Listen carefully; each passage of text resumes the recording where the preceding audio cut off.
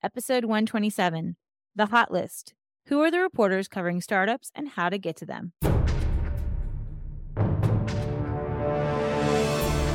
Welcome to the PR Playbook Podcast, the only podcast giving you actionable skills and advice you need to execute a strategic PR program. Warning: what you hear next may lead to brand awareness and increased sales and customer exposure. Now here's your host, Rinjini Joshua.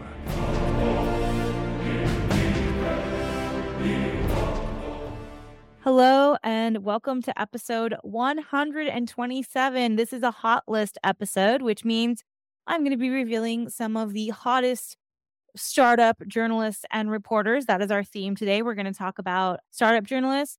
Now, every niche in vertical industry has a list of reporters that cover it. And it's, our job as PR people or promising PR people to uncover these people. And it's not always easy. It's not always as easy as reaching out to the startup reporter and getting your story. Sometimes you want to reach out to the retail reporter who also covers startups. So there's a lot of nuances and dynamics to this. So before jumping into this, I really want to talk a little bit about how to get to them, what you need to do, and then I'm going to reveal my startup list for April 2023. Wow, I'm living in the past.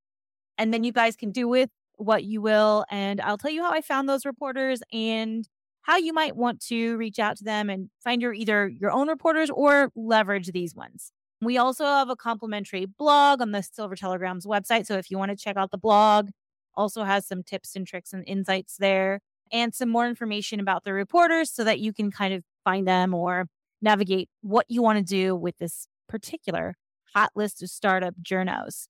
Now, before diving into the who, I want to talk a little bit about the how.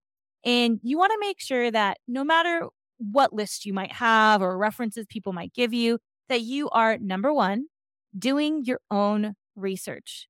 The media landscape, very volatile today. And so doing your own research, it is a critical part of the PR process. So make sure, I'm doing this in April 2023. However, by the time June and July rolls around, some of these people may be somewhere else. So, it's like a combination of hybrid work environment, remote work environment, media landscape, pandemic, like all these things are making everything really shaky. So you never know. And the media have always kind of been a little bit, they've always moved around a lot. Some of them are freelancers. So some of them work for multiple outlets. They go where the story is. They go where they're getting assignments.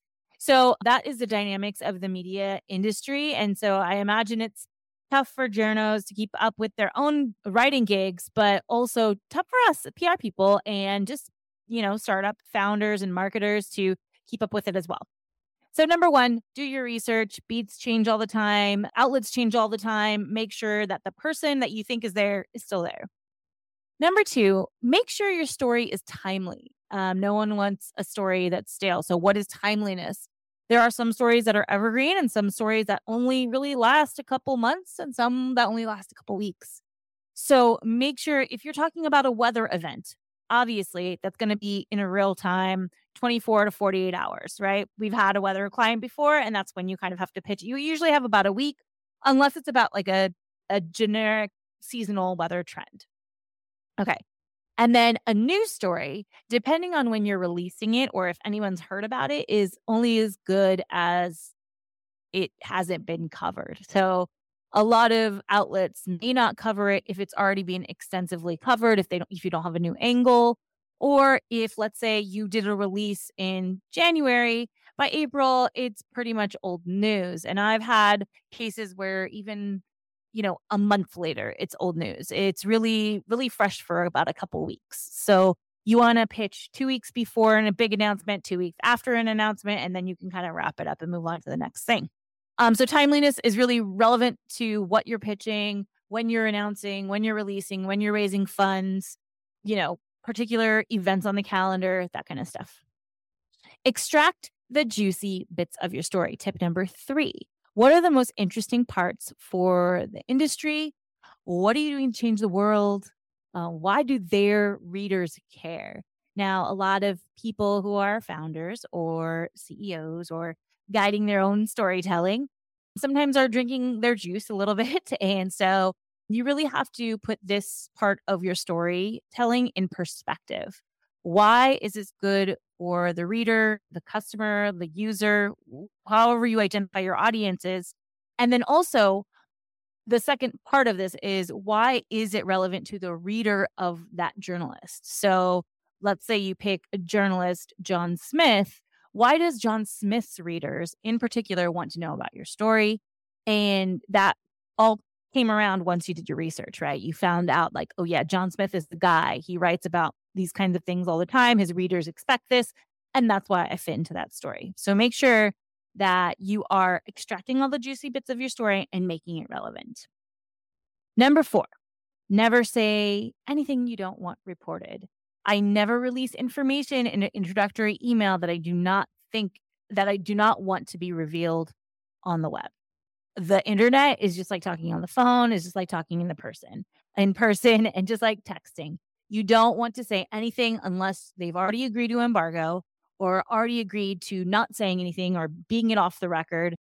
People probably have heard me before say that I don't think anything is off the record. So just be safe and don't say anything you don't want said publicly. In that vein, you can always ask a reporter if you're emailing them. You could say, hey, I have some news to share with you about such and such topic. And you can make it very vague and say, would you be interested in hearing more if you could agree to an embargo? And at that point, they would say yes or no, or, hey, this could be sometimes the answer is, hey, just send me the news when it's released because they don't want to. I know Wall Street Journal often just says, hey, just send it to us when it's released. Let us be the first one you send it to. We don't want to promise an embargo.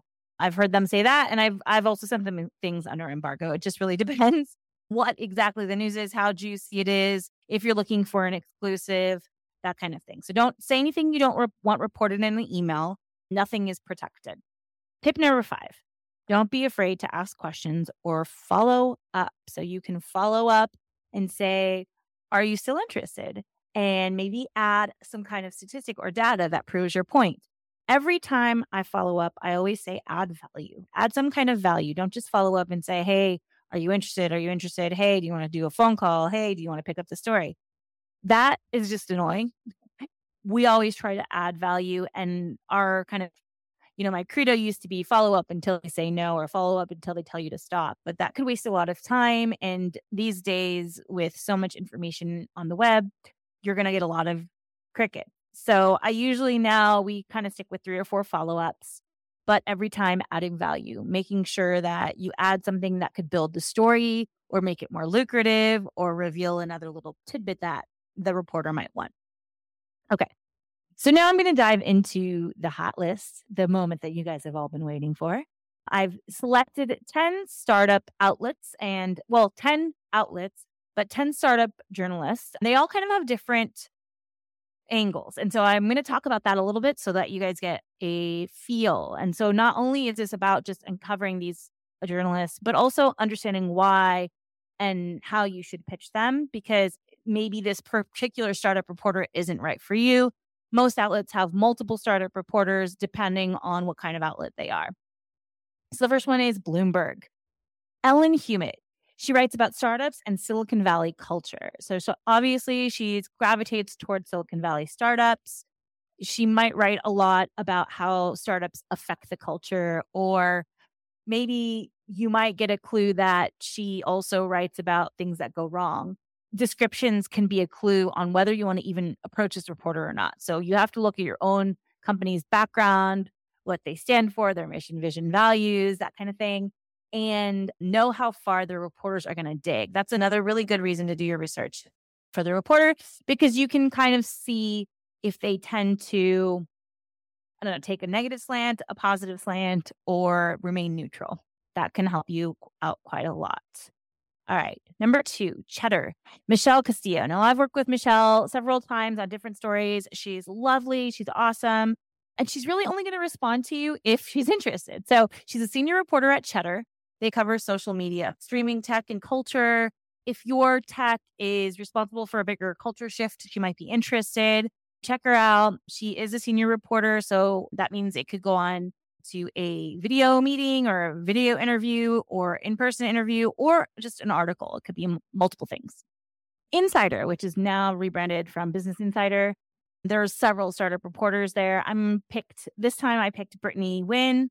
She's a trending tech and biz news reporter. And what does that mean? She is interested in trending tech, things that like shift culture and technology that changes the world in a different way. She likes startups, entrepreneurs, foreign affairs. So if you take a look at some of her previous articles, you can get some potential angles of like what she would be gravitate toward. Now, again, she's one of many startup reporters at Insider.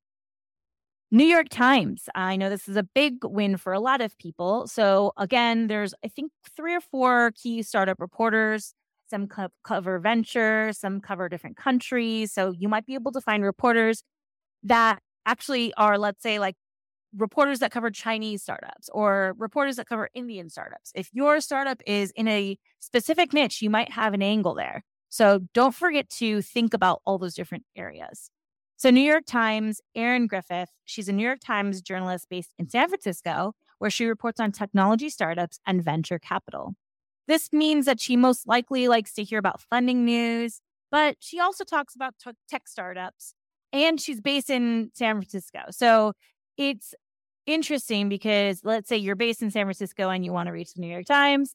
This could be an opportunity for a coffee or an in-person meeting, depending on what your angle is. Okay.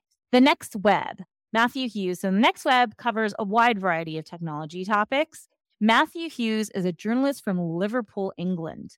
His interests include security, startups, food, and storytelling.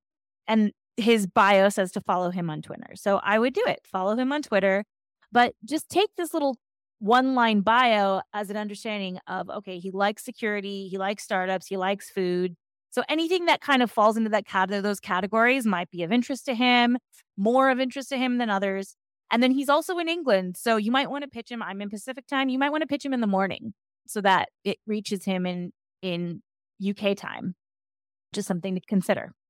And most reporters say they like to be pitched between 9 and 11 a.m. in their time zone. So that's just a weird general thing that we found recently. But yeah, that's something to keep in mind as well. TechCrunch.